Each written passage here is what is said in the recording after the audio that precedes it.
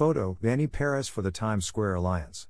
Broadway welcomed its millionth theatergoer for 2021 during the week of November 1st. The Broadway League announced today that the owners and operators of all 41 Broadway theaters in New York City will continue to require vaccinations for audience members, as well as performers, backstage crew, and theater staff, for all performances through February 28, 2022. We have also initiated new provisions to welcome international visitors and children under 12 years old.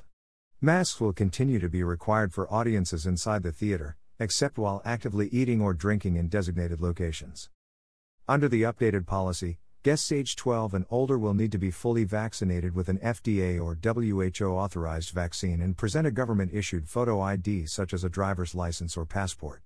Guests 12 to 18 may use a government-issued ID or school ID. No photo required. Fully vaccinated means on the date of the performance a guest is at least 14 days after their second dose of a 2-dose COVID-19 vaccine or at least 14 days after their single dose of an approved single-dose COVID-19 vaccine. For international guests, 2 doses of any mix and match combination of an FDA or WHO approved COVID-19 vaccine are acceptable.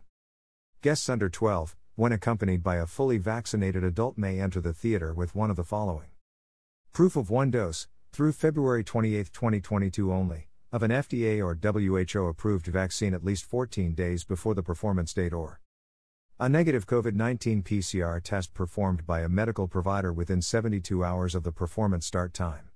The test results must clearly show the date and time of the test, or a negative COVID-19 rapid antigen test taken within 6 hours of the performance start time.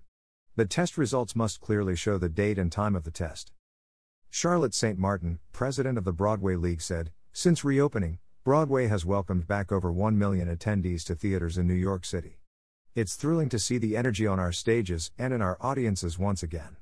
We are excited to welcome families, children, and more international visitors as our borders reopen and tourism to New York recovers." Speaking for the theater owners, Robert E. Wankel, chairman and CEO of the Shubert Organization, added, "We know that our commitment to the highest level of public health standards in our Broadway theaters provides a safer environment and, importantly, helps our audiences feel more secure. We're now delighted to welcome back audiences from around the world, and even more children and families to experience the magic of a live Broadway show as the holiday season approaches."